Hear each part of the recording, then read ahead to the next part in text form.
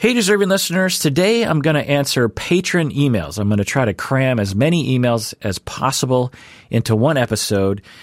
This is the Psychology in Seattle podcast. I'm your host, Dr. Kirk Honda. I'm a therapist and a professor. And this episode is just for patrons of the podcast. I want to reward the patrons for becoming patrons. So if you're not a patron, this episode is going to end in a very short amount of time. If you're a patron, you're going to hear the full episode.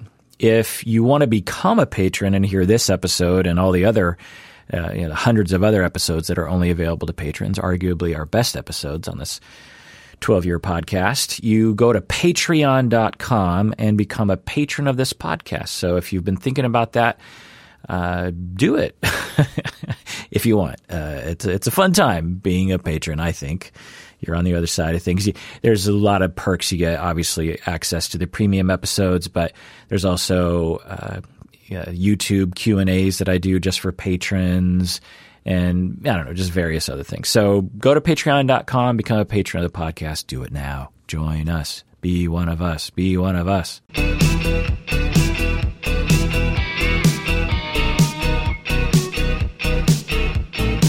All right, welcome to the Patron Zone. Patrons, this first email, anonymous patron, they write, "My husband of almost 5 years has recently told me that he would like to explore having a friend with benefits to have sex with. We have explored the swinging world. However, this is completely threatening to me, and I am not interested in polyamory at all. We have recently started going to a therapist who specializes in this sort of thing, but I still worry we won't be able to find a middle ground in the long term. How can I let him be who he is without making myself totally crazy?" End of email. Yeah, very interesting question and a common scenario. Some of you listening might have been in this situation in the past or present on either side of this equation. If people are interested in, some people know about polyamory and swinging and some people don't, but if you want to learn more, there's a lot of resources on YouTube and podcasts and whatnot. The Bible that everyone recommends is called The Ethical Slut. It's a book that is designed to explain, it's sort of like polyamory 101. So The Ethical Slut. And so in brief, polyamory is a form of non-monogamy. So you have monogamy, like me and my wife, we are monogamous, and we both enjoy monogamy, and we both are oriented that way. Some people seem to be oriented to non-monogamy, and the two main forms that often are discussed are polyamory or swinging. There's a lot of overlap, and there's a lot of, they're not technical terms, they're just sort of cultural terms. But generally speaking, polyamory is seen as, any form of non-monogamy is seen as either you're born that way, meaning that, I know that I was born as a monogamous person. I'm oriented that way. I don't feel any loss when I'm in a monogamous relationship. I don't have any longing. It doesn't really appeal to me. Whereas other people, when they're in a monogamous relationship, they definitely feel like something is wrong. Similar to the way a gay person might feel if they were in a heterosexual relationship or vice versa. It seems as though that some people are just oriented towards non-monogamy, meaning that they want a variety at the same time, and they don't mind their partner being with other people, these kinds of things. It's complicated. So it seems as though some people it's their sexual orientation in essence. Another path towards non-monogamy is just a life choice. Whether you know you're polyamorously oriented or not, non-monogamously oriented or not. Some people just say, you know what, I don't know, I just want to try non-monogamy for whatever reason. So even though they don't necessarily feel in their bones that non-monogamy is their lifelong orientation. And of course, you can phase in and out of these, similar to phasing in and out of other sexual orientations. So that's it in a nutshell. Polyamory, if you're not aware of what it is like to live as a polyamorous person, typically there's a lot of communication, and ethically speaking, it's based on honesty. And relationships often are discussed well in advance before engaging. I've worked with, so back in the very early days of the podcast, we're talking like the first few weeks of the podcast, I had a guest on the podcast, Alina Gabosh, who is a well-known Seattle and really worldwide proponent of polyamory and kink, sex positivity. She was in charge of a center in Seattle that was longstanding, that had to do with sex positivity and polyamory and swinging and BDSM and kink. And she also was in charge, if I understand this to be correct, the Erotic Arts Festival in Seattle, which was a very longstanding art festival geared towards erotic art. And she was on the podcast. She was maybe our first sort of mini celebrity we had on the podcast. And back then in 2008, as a young clinician, or I don't know, mid-career clinician, I didn't really understand polyamory that well. And she started to explain it to me. And you can still see this episode on YouTube, by the way. You see a young or younger Umberto and me we're interviewing Alina and another fella from that world. And you can hear my questions that I don't really understand polyamory. Since then, talking to her and other people, and she actually put me in her literal Rolodex to refer clients to me. And since then, I've treated, so it's been 12 years, I've treated a lot of people who are non-monogamous, and I've attended conferences or trainings and blah, blah, blah. I've supervised a fair amount of people who do this kind of work as well. And what I've learned is that there's a lot of variety to the polyamory world, but I'm just going to tell you like a kind of a typical story, which is that in a best case scenario, the two individuals in a relationship, or in a best case scenario, everyone involved in a polyamorous relationship is excited about polyamory in the same way that you would say everyone involved in a monogamous relationship is excited about monogamy, and everyone involved in a bisexual relationship is excited about bisexuality. There's a problem when you have a mismatch, when you have a polyamorous-oriented person and a monogamous-oriented person in the same relationship, which is essentially what this emailer is talking about. But anyway, so the people that I would treat in my office, generally speaking, everyone was excited about polyamory. Now, maybe one person introduced the other person to polyamory. You know, say the wife was like, you know what, I think I want to look into polyamory.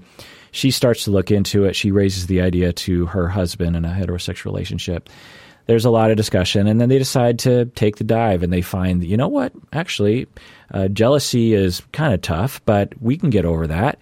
And as long as we are, we're primary with each other. I want to be your primary. That's what they call it, or at least the couples that I treated. And all the other relationships are secondary. Then let's go for it. You know, let's have a family here. They call it a polycule.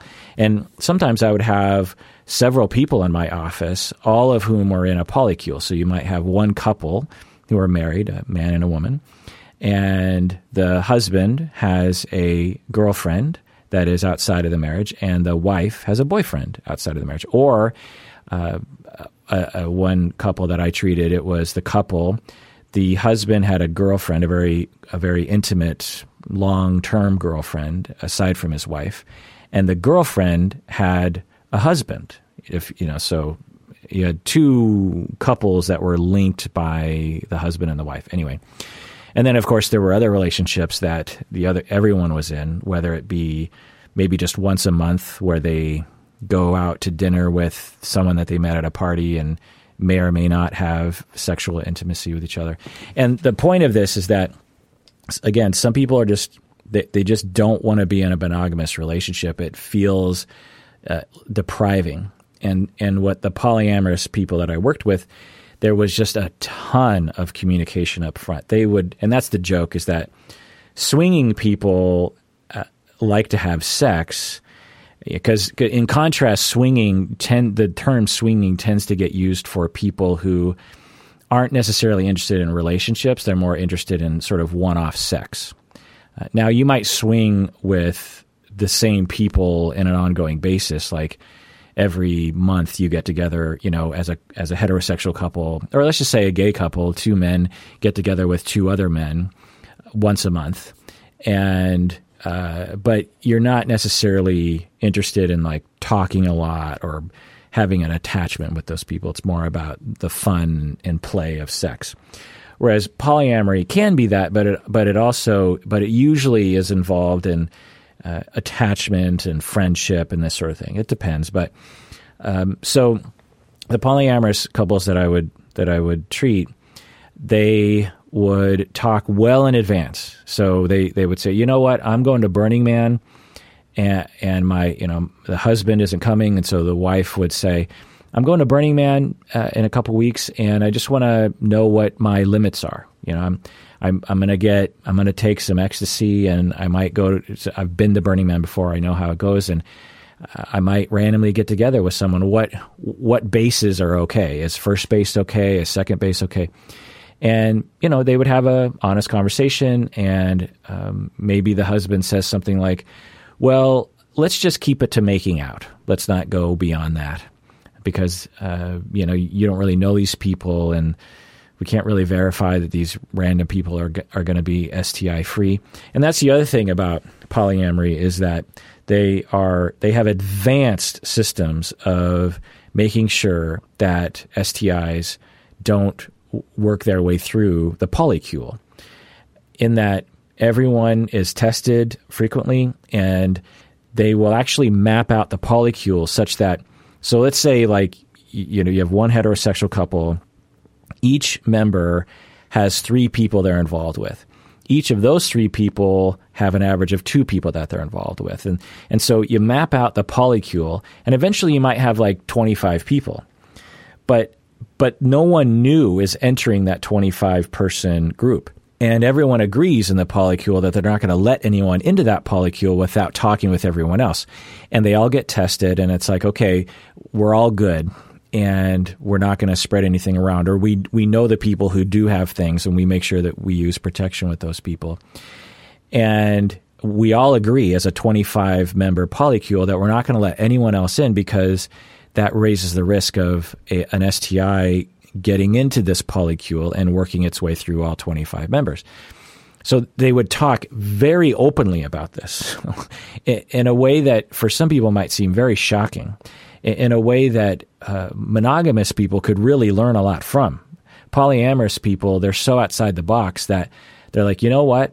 We're not going to follow we're going to question all of the cultural norms, including not talking about STIs, including the idea that you are inherently jealous, or that if a man allows his wife to have sex with someone else, that means you're a cuck, these kinds of terrible thing. And we're going to question all that, because, if you don't want your wife to have sex with other people, it's fine. But what if you don't mind? Or what if it's you kind of mind, but you're willing to have that little bit of jealousy, or whatever amount of jealousy, so that you can have other relationships with other people, because you just want to have as many loving relationships in your life. Okay. So what about kids? People say, what about kids? Well, I've treated polyamorous families that have kids. So there might be one woman and 3 men who are all living in the same home. Each man is a husband essentially to the woman, and the woman has 2 kids in the house. And the kids don't care, in my experience. You would think they would, because it just seems like they would.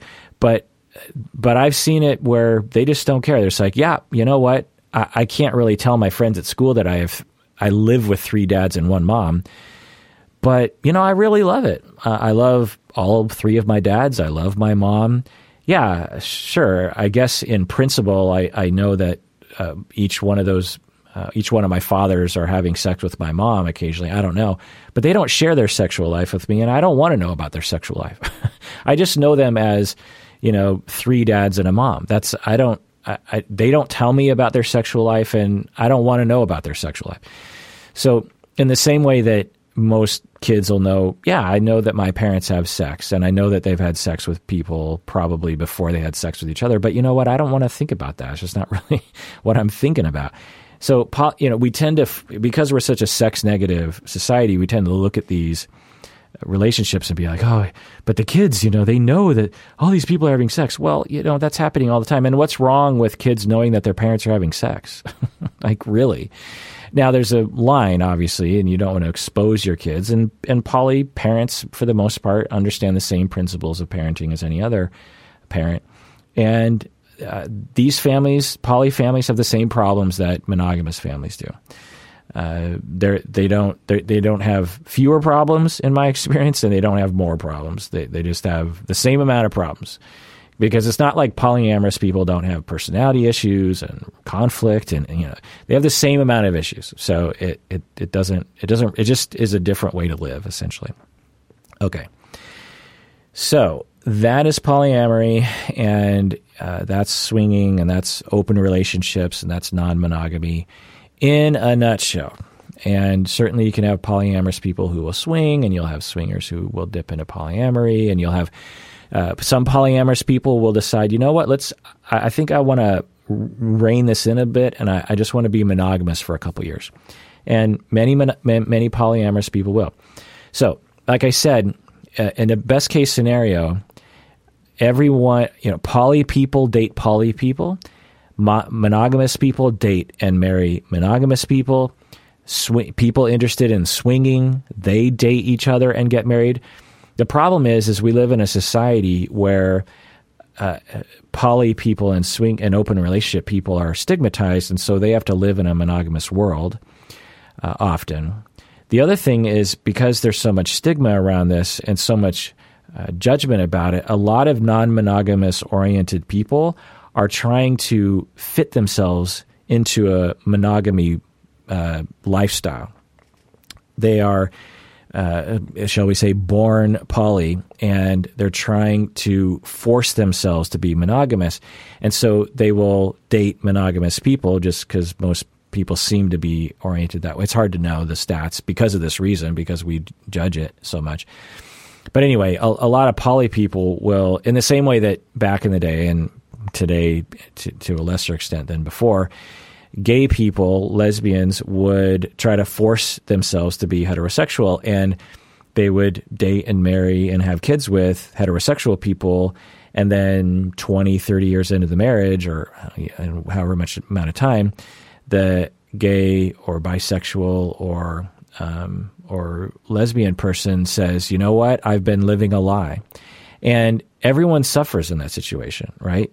The gay or lesbian person suffers because they've been living a lie, because society has basically forced them to live that lie.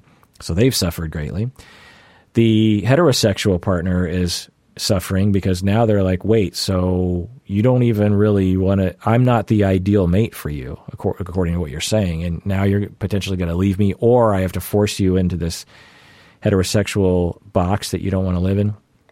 Everyone suffers in this situation. So the same goes for when a poly person, because of social stigma, tries to force themselves into a monogamous relationship and ends up with someone that is monogamous. And the emailer, it seems like maybe that's the case. It's hard to tell, but I've certainly seen that happen. So, and it's also possible that some people just don't know they're poly until they're in a long-term monogamous relationship, and then all of a sudden they're like, wait a second, I am suffering. I don't like this. I love my spouse. I want to be with them, but I cannot be with one person the rest of my life. That is just not going to happen.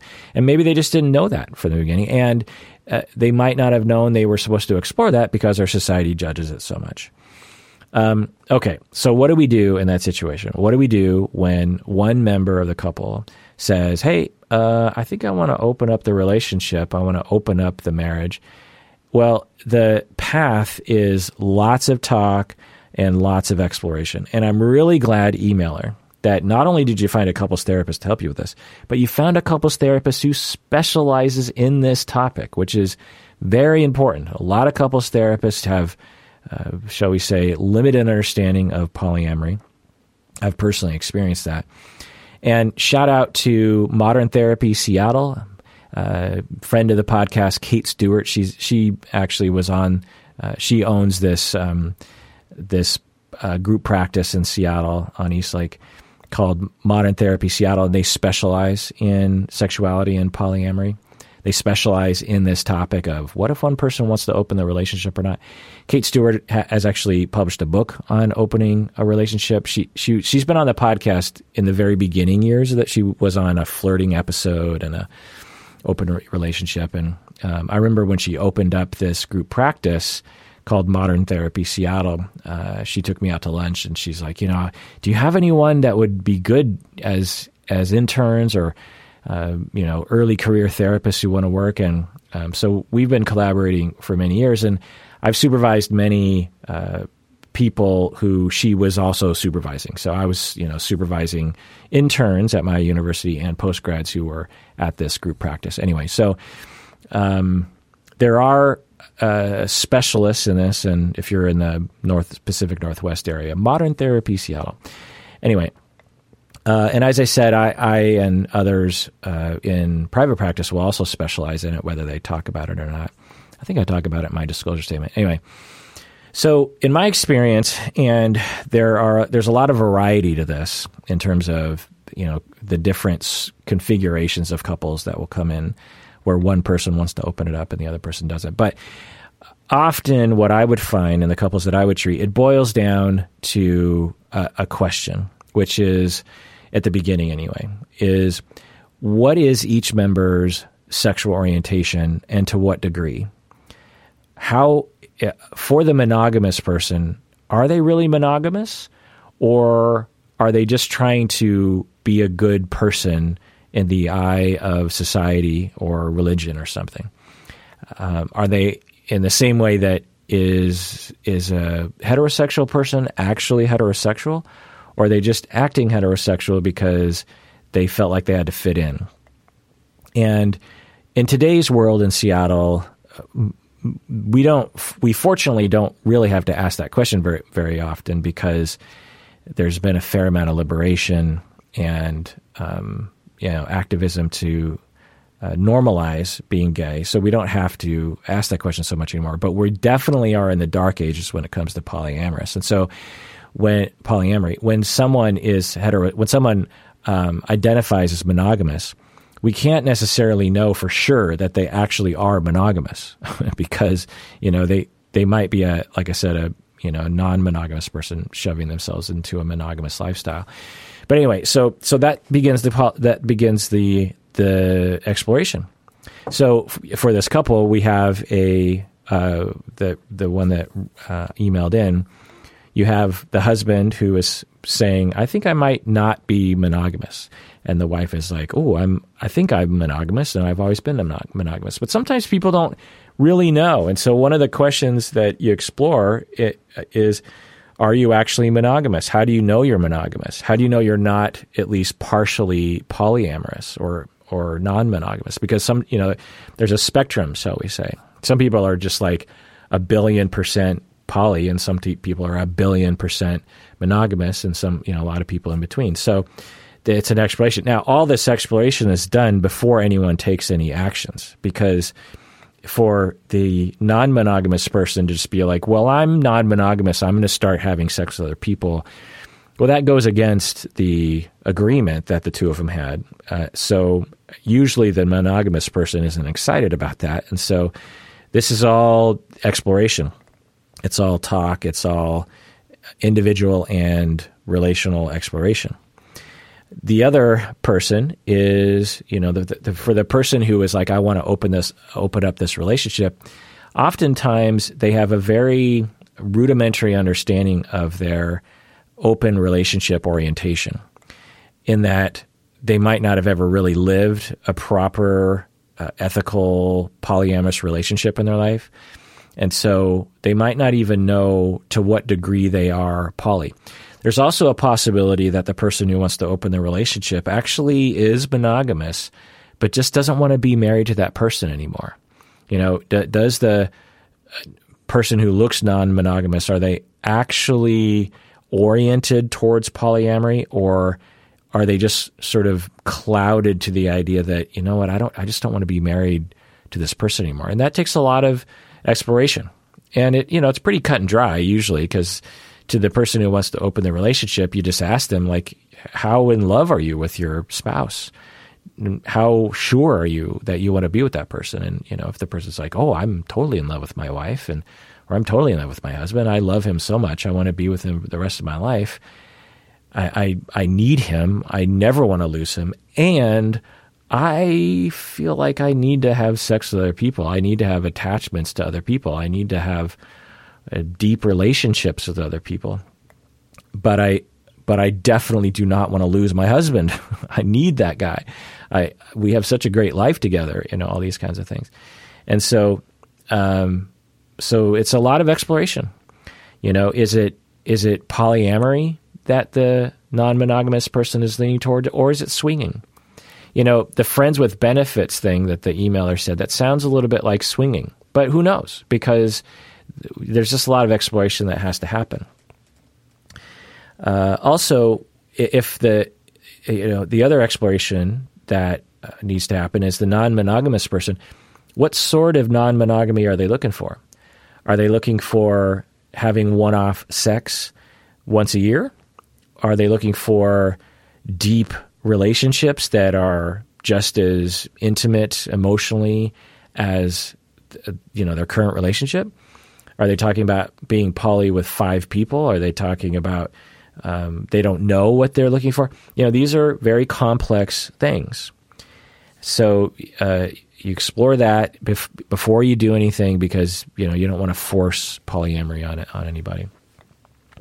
Now, if both people decide, you know what, I think we're both poly, or I think we're both willing to explore polyamory, which that happens a lot, then that begins the journey. That's not the end of the journey. For both people to say, you know what, I think, let's give this a try. I think I'm more into it than my husband is, but he seems to be willing to give this a try. This is not the end of the road. This is the beginning of a different road. Lots of therapy needs to happen, lots of talk. There's going to be jealousy. There's going to be hurt feelings. And in the same way that a monogamous relationship will have jealousy and hurt feelings. And you have to work your way through that. And it's a complicated thing. Like I said, I treated a lot of polyamorous couples, and it's complicated in the same way that any relationship is complicated. Now, what happens, though, at the end of the exploration, and I've seen this before too, where the open relationship person is just like, yeah, I'm pretty sure I've always been polyamorous. I need to have intimate, emotional, and sexual relationships with more than one person. I'm 99% sure that's me. And the other person is like, yeah, I'm monogamous. I have no interest.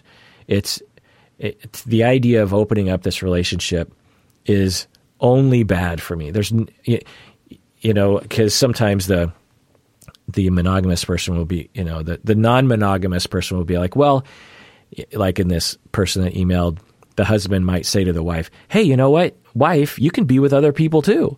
I'm going to be with other people, and you get to date other people. And sometimes the person in the wife's position will just be like, yeah, but I don't want to. Like, I don't want that complication in my life. That doesn't appeal to me. I mean, if you're going to force me to date other guys, I guess I'll try, but I'm not interested in that. I just want to be with you. Okay. So this is a weird situation, and there's a lot of therapy that happens after that as well. And the key is that neither person should be pressuring the other person to change. And but this is all before any behavior happens, right? Because, just because the poly person has discovered in the midst of a monogamous relationship that they are polyamorous, that doesn't give them some sort of license to hurt their monogamous partner. They agreed to a monogamous relationship in the beginning, presumably, and they now this can be a deal breaker for either person, and this is sometimes where it comes down to is for let's say that after months of exploration and talking, the monogamous person is like, no, this is a deal breaker. I'm a monogamous person. I don't want to be with anyone else, and I want to be with you. And I can't take it if you're with other people. Maybe even they tried it a couple times, and the monogamous person is just like, no, like, I can't live this way. I was up all night crying, and yeah, I tried the antidotes to jealousy, and I read The Ethical Slut, and I've looked at other kinds of resources, and you know what, I just don't, this is a deal breaker. I can't live this way anymore. I don't want to. And the poly or non-monogamous person is just like, yeah, I can't live this way anymore. Well, then some tough decisions have to be made. And sometimes it means breaking up, and sometimes it means one or both people make a compromise. But this is not an easy conversation. And like I said, best case scenario, people know they're poly and people know they're monogamous prior to engaging in dating. There are dating websites where one of the options is poly. You can say there's a drop-down menu for gender and sexual orientation, and there's a drop-down menu for monogamy and non-monogamy. And so and some dating websites are more geared towards that diversity. And so there's a drop-down menu, hopefully, for asexuality and aromanticism or demisexuality, these kinds of things. And so it's all a matter of reducing stigma in our society such that people who are this way are able to discover this for themselves, and then they can find their tribe and they can find their people so they can date those people, so that you don't run into these, there's going to be barriers in every romantic relationship. There's always going to be problems. Why add to it by having such strong stigma such that so many poly people have to subdue or, submerge their true selves and find themselves in a conundrum 10 years later? So it's tough. If you're in a long-term relationship and you really value that, like, what do you do? Well, like I said, it's a lot of discussion. But getting back to your email here, you say, my husband of almost 5 years has recently told me that he would like to explore having a friend with benefits. We have explored the swinging world. However, this is completely threatening to me. I'm not interested in polyamory at all. I'm guessing, by the way, that the emailer said this because she doesn't want her husband to be emotionally involved in other people. Having, sex with other people is maybe not as bad, but it's still very threatening, as she says. We have recently started going to a therapist who specializes in this kind of thing, but I still worry we won't be able to find a middle ground in the long term. So everything thus far is par for the course for a lot of people, and it's tough, and you don't know to. But this final question is what is interesting to me. How can I let him be who he is without making myself totally crazy?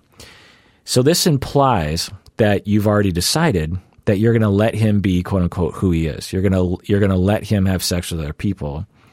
And now you're saying, how do I avoid going completely crazy? Well, that is not, you've already jumped to a conclusion that you are supposed to let him be who he is, that you're supposed to be in an open relationship when you might not be oriented that way. Now, one of the problems that I've seen, and I've actually supervised, with some of my supervisees, I run into this, is that how do I say this? If you're a therapist that specializes in polyamorous work, one, you might be polyamorous yourself, and two, you're very much on the side of polyamory is a good thing, hopefully, right? If you're a clinician who specializes in poly people, hopefully you're pro-poly, right? You might even be poly yourself. Okay, so I've seen this bias by these sorts of therapists who will subtly encourage the non-monogamous person to allow the relationship to open up. And if you're a clinician out there who does work with poly people, I hope that you know not to do this, but it's a complicated thing. I've had supervisees who have this bias. They might be poly themselves, and as they're treating a couple, at least on the surface, their conscious mind is like, well, I'm going to be open. I'm not going to force the I'm not going to force the monogamous person to be non-monogamous, because that's not right. But in the discussion and the vibe they give off, the therapist might subtly give off this vibe of like, come on, monogamous person. We all know that poly is a better lifestyle. We all understand that humans aren't really monogamous. I mean, you'll find people that believe this, whether they're clinicians or not, where people on either side, you'll certainly see people that, no, we are monogamous. God made us to be monogamous or whatever. And then you'll find other people will be like, no, we are non-monogamous creatures. And it is obvious. Just look at bonobos and all this stuff. Me and Alberto did a full deep dive. I did a long, couple-month deep dive into all the research. And in a nutshell, it is clear that we are adaptable and that we have variance among our species, in that it seems as though we're all capable of monogamy, kind of. Because when you actually look at people's lives, people will call themselves monogamous, but when you actually look at their lives, they're like, well, yeah, I've had sex with 15 people in my life. You're like, okay, have you ever had sex with more than one person in the same month? I'd be like, oh yeah, I date, a few people and to have various different levels of sex, whether it's intercourse or not, whether it's making out or whatever, you've had sexual romantic contact with more than a few people in a month. Okay. Does that sound monogamous to you? Doesn't sound monogamous to me. But they'll claim that they are monogamous, but their behavior, if, an alien were to look at humans, would they conclude we were monogamous, or would they conclude that we're non-monogamous? And even those who are monogamous for a long time, how many of them look at porn that involve other people? How many of them think about other people? So what do we mean by monogamy is one thing. But when we look at the data, it seems pretty clear that there's a wide variety of lifestyles that people will explore, depending on what society they live in or just who they are. And that for some people, monogamy or serial monogamy, if you will, seems to be the comfort zone, and for some people, non-monogamy seems to be the comfort zone. And we just don't really seem to have a clear biological mandate, if you will. And there are other animals that seem to have more of a biological mandate in that way. Anyway, what was I saying? Okay, so the point is that your question is, how do I let him be who he is without making myself totally crazy? Well, you should start with the question of, do you want to allow him, or are you being influenced by your husband or maybe even your therapist to conclude that you need or you should let him have sex with other people and be involved with other people, even though you are, it's total, you say, it's completely threatening to me. This might drive me totally crazy. You don't have to live that life. That is not the way this is supposed to work. Polyamory is not supposed to be imposed on other people. Maybe this is a deal breaker for you. Maybe this is a deal breaker for him. Maybe he needs to make some adjustments to salvage their relationship. Say you put your foot down. You're just like, no, I can't do this. I am so sorry, husband. It kills me to say this to you because I know you're going to be so disappointed and I might lose you because of this, but I cannot live this way.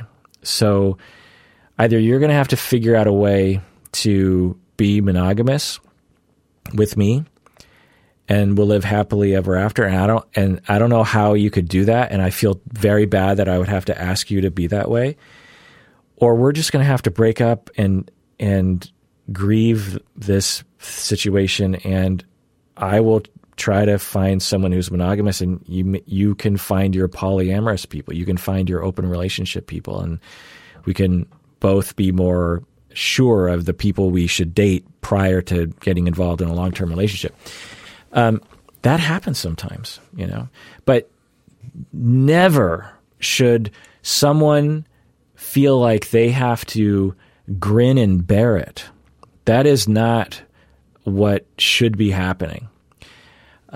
Now, maybe you've decided, you're just like, he is compelled, and I've got to put up with that. And if I don't let him, he's going to break up with me, and I don't want that to happen. So I'm gonna, bear down and just sort of deal with this. Well, this is a larger topic of jealousy in general, and I've worked with a lot of poly people, but I don't usually like to work with couples in your situation along those lines.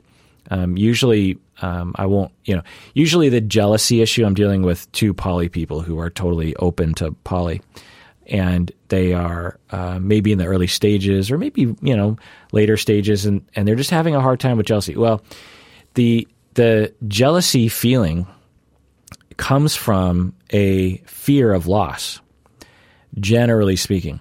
We generally get jealous when we are worried that our spouse is going to abandon us. They're going to find someone better than us. They're going to leave us for someone else is going to take them away from us. And that can be cured and mitigated by strengthening the bond and having a lot of emotional reassurance. So for example, say a poly couple, and they both want to be poly, and the wife is about to go on a weekend excursion with her other boyfriend, and the husband is like, it's one thing when she goes on a date and maybe spends the night at her boyfriend's house. It's nothing. This is like a 3-day weekend, and I don't know. There's just something about that feels threatening to me, and I feel sad, and I feel like I shouldn't be having those feelings because, I'm a poly person. I get it, but I'm just really I find myself in a bad mood as we sort of get closer to that weekend that she's going to spend with him, and then we explore that. So, what do you mean? And how are you feeling?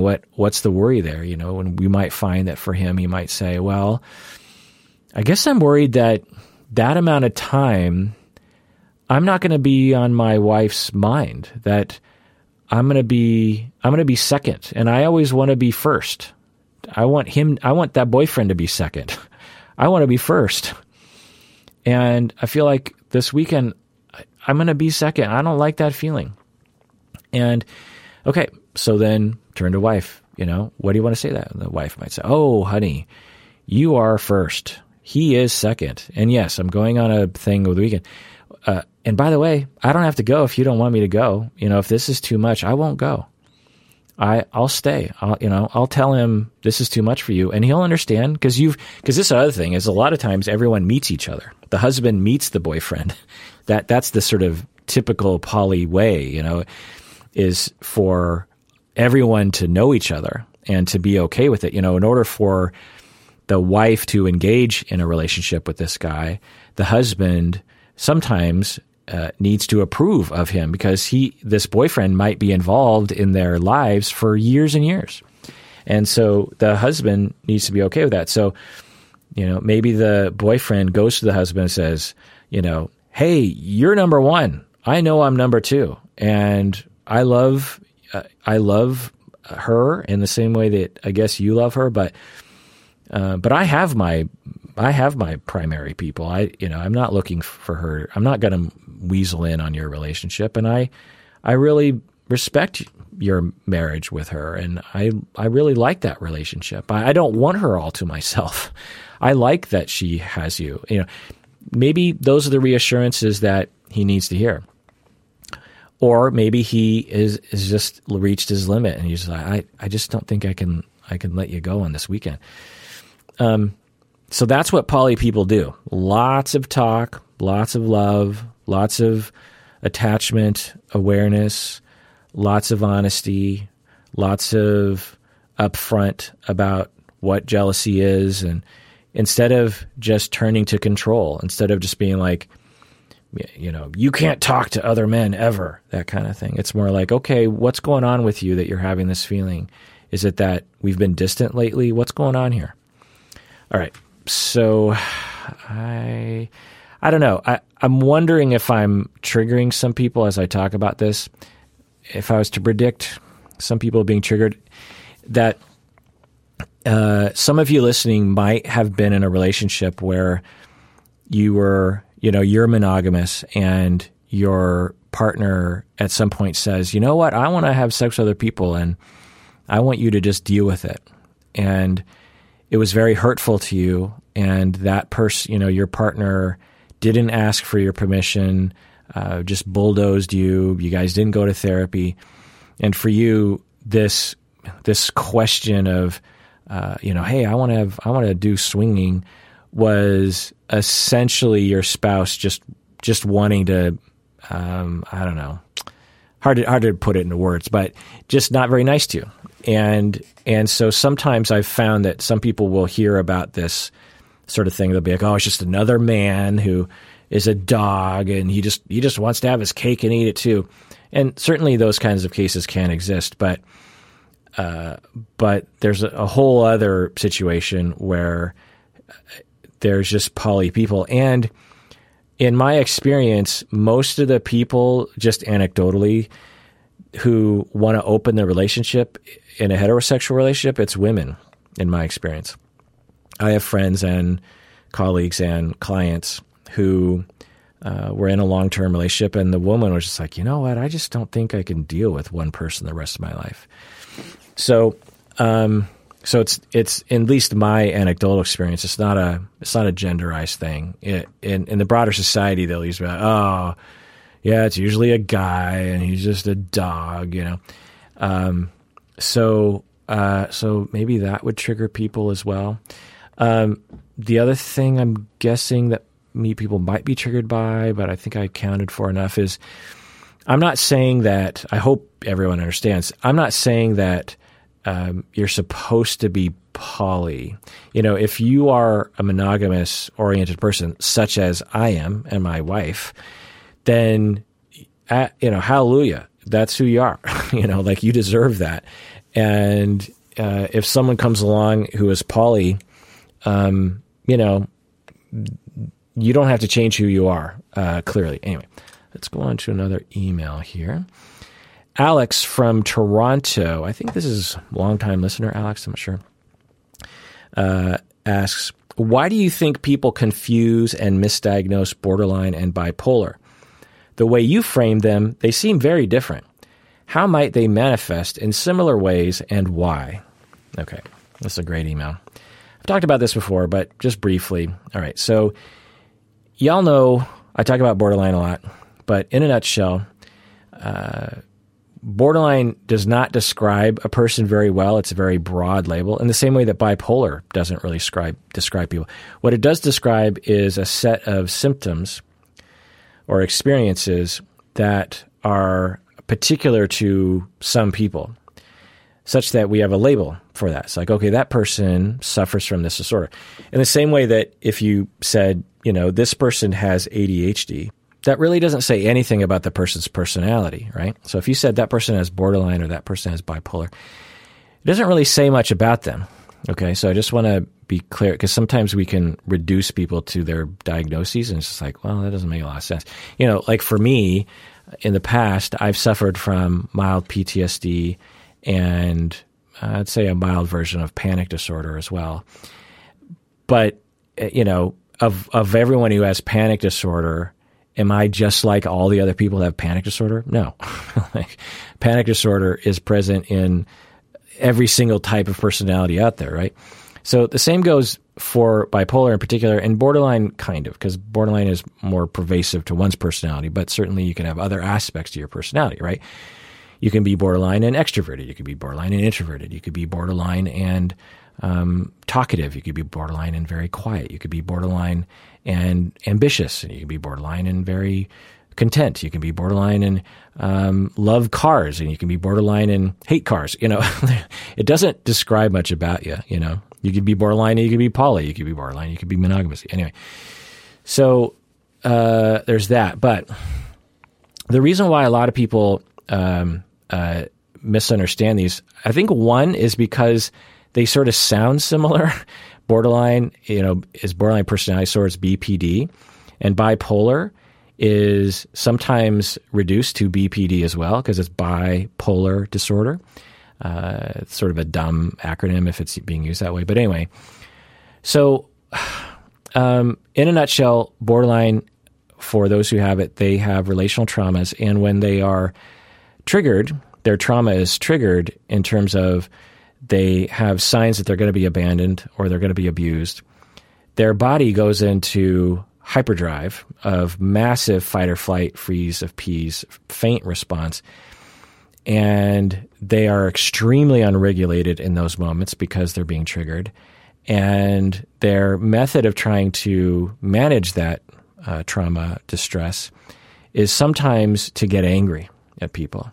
Not always. The so-called quiet borderlines, or what do they call them? Yeah, I think they call them quiet borderlines.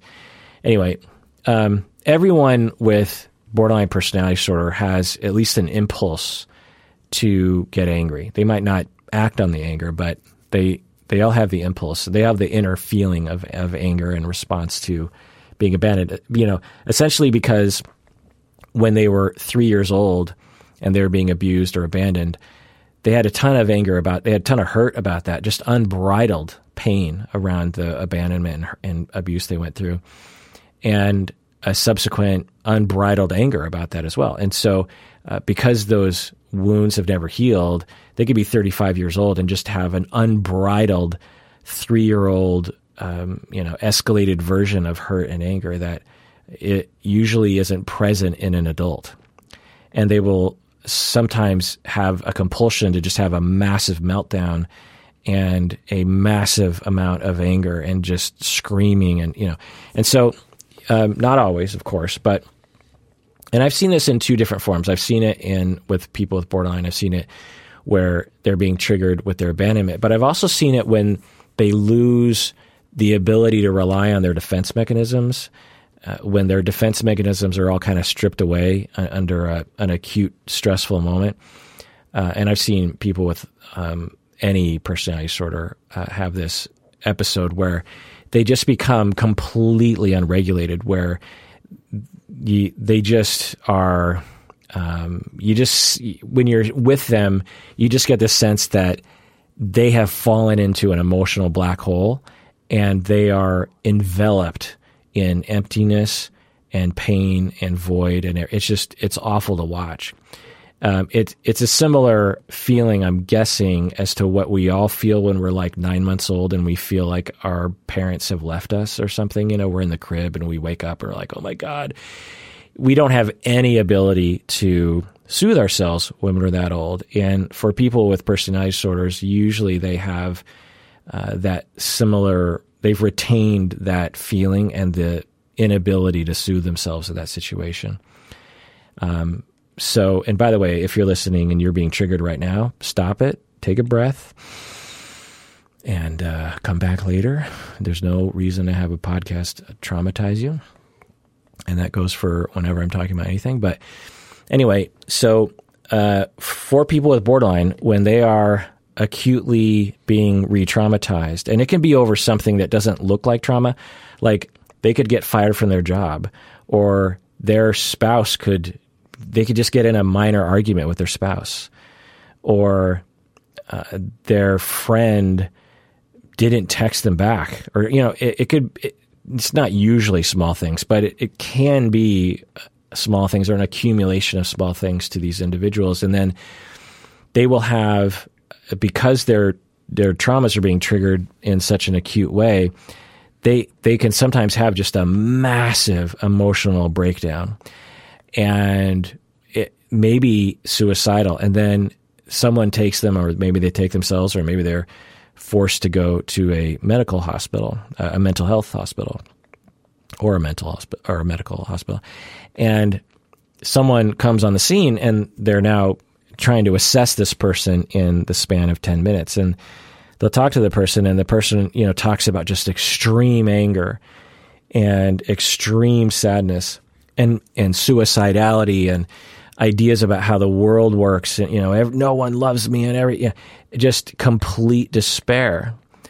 Well, this can look like bipolar in the moment.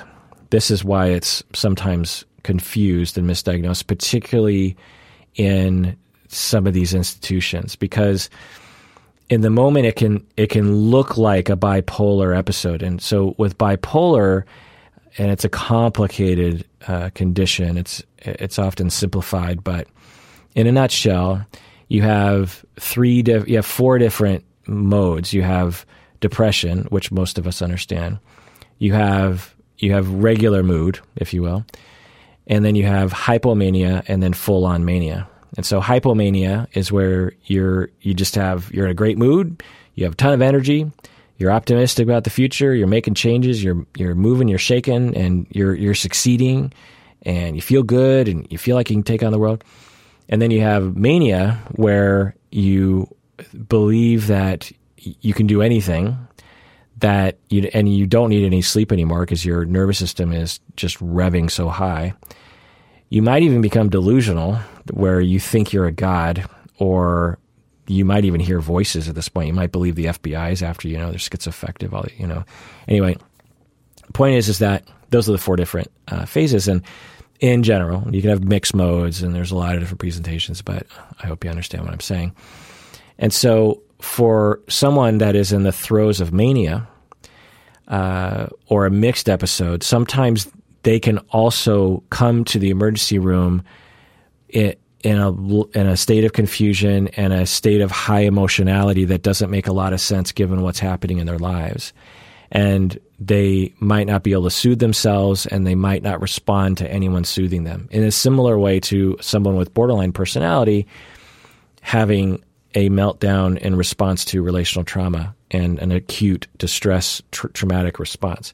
Bipolar is not related. It's not a trauma response. Bipolar is generally, it can be triggered by trauma, and trauma is associated with it. But generally speaking, we think of bipolar as a fluctuation in body chemistry, essentially, in body processes. Not always, but we don't really understand it, but it seems to be that way. It's independent of what's happening in the world. It can be triggered by what's happening in the world, but it seems like a pretty powerful inner body process that it doesn't need anything on the outside to push it in one direction or the other. Again, it can be pushed in one direction or the other by the outside world. But with borderline, it is not a bodily only process. It is a circumstantial process in that the person with borderline never just randomly wakes up and is just like, I'm being triggered by the world. Someone has to make them feel like they're being abandoned. Now, it can be a very small thing, like someone you text, the borderline person texts their spouse at work, and the spouse, doesn't get back to them for half an hour. I one time had a client years and years ago who she had borderline personality disorder, and I was at an agency at the time, and I was really working hard on providing her with a corrective experience. And so one of the things that she would talk about is just like how much she missed me in between sessions, which is very common. And I know some of you listening can relate to this. The attachment injury is so severe and the attachment need is so great that once they find a secure attachment in a therapist, they want the therapist all the time, which makes logical sense. To go your entire life without anyone being there really in your corner, as particularly when you're really young, and then all of a sudden this therapist comes along who is non-judgmental and safe, you just want to be like, oh my God, therapist, just wrap me up in a swaddle and carry me around with you, because finally I can trust someone, finally someone who I feel good around, finally someone who makes me feel like I matter. And so it makes sense. And, you can actually increase sessions per week if it's possible. But there's always going to be that loss, because you're essentially repairing a self that is 1 year old. And, 1-year-olds don't spend 2 hours a week with their parents, hopefully. They spend 24 hours a week with their parents, depending, or at least 24 hours a week with their attachment figures, whether it's, grandma or, daycare worker or something.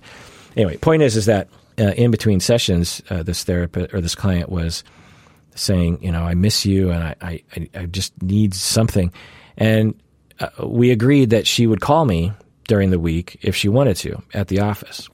And if I was available, then we'd be able to talk. And she was like, oh my God, that would help me so much. It's like, okay. And so, we did that for a while. She would call and I would always tell her, I only have a couple of minutes to talk, this kind of thing. Well, one time, it was real busy at the agency, and I went to the lobby, and I was about to grab my next client, and I had about 7 minutes, and the receptionist says, oh, so-and-so is on the line, and she wants to talk to you. And I was like, and I had this split second, I thought, I really don't have time to talk to her right now, but if I say no, that could be bad. So I should probably say yes. And so, okay. So I said yes. And so right there in the middle of the reception room, I, picked up the phone, clicked on line 2 or whatever, and picked up the phone and started talking to her. There's all this chaos going around me in the waiting room, and including my next clients coming in. And I said to her, I said, hey, I just want to tell you up front that I'm kind of in a chaotic situation right here. But I'm so glad you called, and let's check in. But I just want to tell you that I'm in a chaotic room and I don't have a lot of time to talk. But how's it going? And so we took a couple minutes, and she was very pleasant, as she always was. And for the next, 2 years, almost every session, she would bring up this moment as a massive example of how I am a terrible human being to her. And how in that moment, she had decided that I abandoned her in that moment, that I don't really care about her. I will never really be there for her, that I secretly hate her. I secretly want to get rid of her as a client. And, some of you borderline listeners right now might be able to relate to this a little bit. I know some of you have emailed me about this. It's just your trauma, trauma being triggered, and it distorts what you're seeing. And so anyway, all that to say that it can be a very small thing that can trigger someone with borderline to have extreme hurt, unbridled hurt and pain, and then unbridled anger, and just a huge mood shift, if you will. And so sometimes people will look at that and go like, wow, their moods, it's so big and random. If you're on the outside as a clinician or as a family member or friend, you might just be like, whoa, they must have bipolar because their moods are so wild. They go from normal to angry so quickly. And that can be bipolar, but it's not usually bipolar because, like I said, bipolar usually has these long swings where you'll have 6 months of depression and then maybe a couple months of normal mood, if you will, and then slipping into hypomania and then mania for like a couple weeks and then 9 months of depression. And it's not always, this case. Like I said, there could be rapid cycling and mixed cycles and stuff, but often that is the case. And so, when I will hear people, because a lot of people come to me and they'll be like, I think my husband is bipolar. And I'll if it's couples therapy, I'll assess him and I'll quickly learn, oh no, he's on the borderline spectrum. And I can see why people think it's bipolar because he has huge mood swings, because he's frequently triggered by the trauma of abandonment and lack of attachment security. And he has 2 modes that he goes into. He's pretty much hurt all the time, by the way, because his trauma is so sensitive to things. And he is in 2 modes. Either he is angry and distancing himself from other people. He's hurt and angry and distancing himself, or he's hurt and angry and yelling at people. So from the outside, the moods are, okay, sometimes he's normal. Sometimes he's brooding, which looks like depression. And sometimes he's screaming at me, which looks like mania or something. And so it can look like a mood disturbance and a mood disorder rather than a personality disorder that results in shifting moods. Does that make sense, Alex from Toronto? Anyway, well, that does it for that episode in which I think got to, just 2 emails? I was hoping to get to so many more. Next time I do this, I just have to maybe have a little egg timer and say, okay, you got 3 minutes to answer this question. But I don't know. I think that's why I like podcasting so much, is that it gives me the opportunity to explain as long as I want to explain, instead of having to limit myself to just a few minutes. I'm sure it bothers people, though, and I apologize. If some of you out there are just like, okay, Kurt, get to the point. Get to the goddamn point. And I get it. I hear you, and no one ever says this to me, but I'm sure that people think it sometimes. And sometimes I will edit myself down. I will, I'll talk for 30 minutes. And I could probably get that down to 10 minutes. So I get it, and I'm sorry. Even though no one is saying anything, but I don't. Actually, I should just take ownership of the fact that I have an inner voice that says, "Shut up, Kirk." I also have an inner voice that says, "Kirk, you have some good things to say sometimes, but sometimes you go on, and you could just probably limit yourself." I think where this is coming from is I got an email this morning from someone that literally said something like, that my episodes are becoming repetitive or something. And that really hit me somewhere. What they were referring to is actually the reaction videos, which, I can't really do much about that, because in the reaction videos, I'm literally reacting in the moment and have no time to prepare. And so it stands to reason that sometimes it's going to get a little repetitive, because I'm only so good on the, off the cuff. But it got me thinking about the podcast in general. And I've just, talked for a long time about borderline, and I've probably everything I just said about borderline and bipolar, I'm quite positive I have said before on the podcast at least once, if not multiple times. So everything I just said, I've said before. But yet I still get the same questions over and over again, like the question of why do people confuse bipolar and borderline, or the question of I don't understand the difference between borderline and bipolar. I get that question all the time, so I feel like I need to explain it again. But I'm the same person with the same essential conceptualizations over time, and so I'm going to repeat myself. And so just, if you have this complaint, let it be known that I would never want to listen to a podcast that repeated itself over and over again. And some podcasts that I listen to or have listened to will do that, and it will really turn me off, because I'll just be like, you keep talking. In fact, do I say what podcast it was? No, I won't say. I don't want to dog on someone. But there was this, it's not even a very popular podcast, but it was a podcast that I really loved. And as time went on, and I was just completely gripped by this podcast and the discussions. And after a while, I found myself saying, I feel like I've been here before. And I wish the podcasters would spend more time coming up with some fresh new thing to say, or just don't say anything at all. Why don't publish an episode and get my hopes up when it's just, you're just saying the same things over and over again. Stop it. It's boring. And then it just never stopped. And then I just stopped listening to the podcast. So know that I have that on my mind, and I've been doing this podcast thing for 12 years. And there's a lot of little dials that I dial in, because on one hand it's like, well, there's always new people. And so maybe they haven't heard the answer to this question yet. And maybe there's a new way I can sort of answer it. But then, there's people who have been a long time. And actually, this relates to being a professor a great deal as well, because students in my class will have varying degrees of sophistication regarding the topic I'm talking about. Some people will have no understanding of what I'm saying. So, sometimes, if I'm talking about, say, psychoanalysis or something, there will be people in the class who have studied psychoanalysis, maybe even been through it themselves.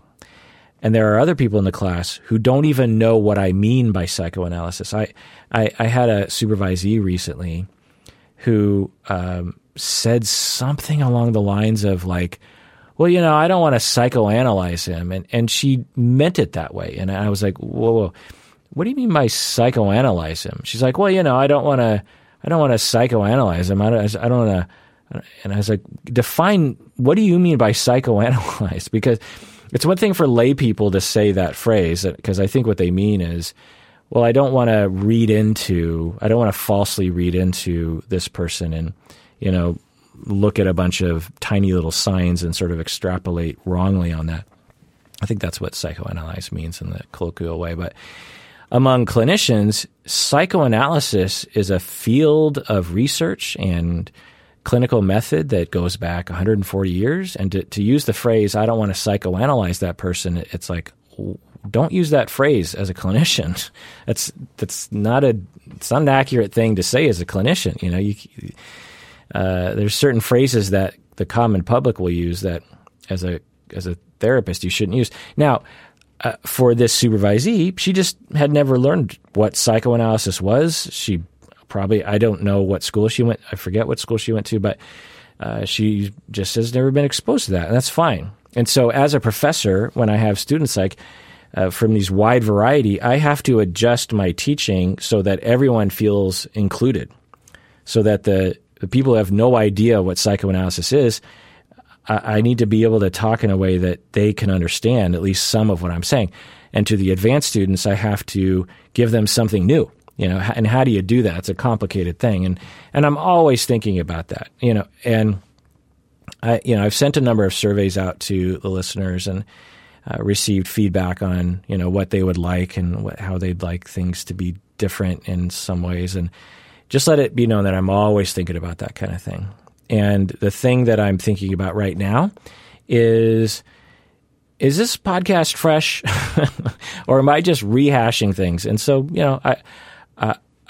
I really do not want to rehash things. I don't want to get lazy and complacent and sort of comfortable.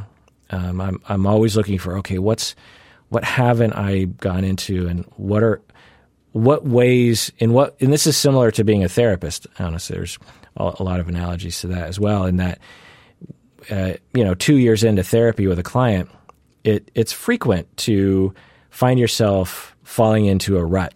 And as a therapist, I have to be aware of that and know how to get out of it. And because client and therapist can sometimes collude to avoid certain things and to stay in the safe zone and to avoid growth and healing for the client. And so in the same way, this podcast, am I avoiding certain things, or am I sticking to comfortable lanes, well-tread, well-known, very safe lanes, and what can I do?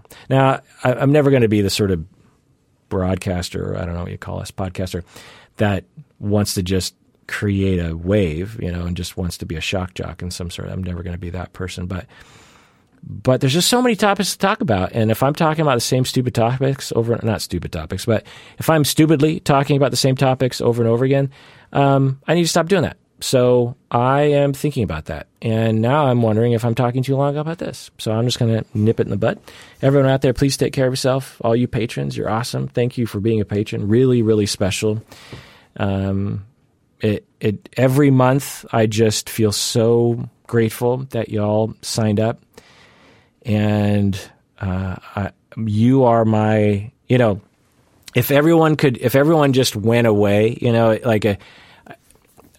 you patrons would be the people that I would, want to retain. And you're the people that I'm always thinking about pleasing as well, by the way. There's a small set of patrons, right? And not every patron is, involved all the time. And so I'm really thinking about, the people who, consider this podcast to be a big part of their life. I have certain podcasts that are a big part of my life too. And so just know that, if push came to shove, you people would be the people that I would want to stick around, and everyone else could go away. And I'd still be very, very happy, really, honestly. I don't know. Did I explain that? All right. Everyone out there, please take care of yourself and take care of others, because we all deserve it. We really, really do.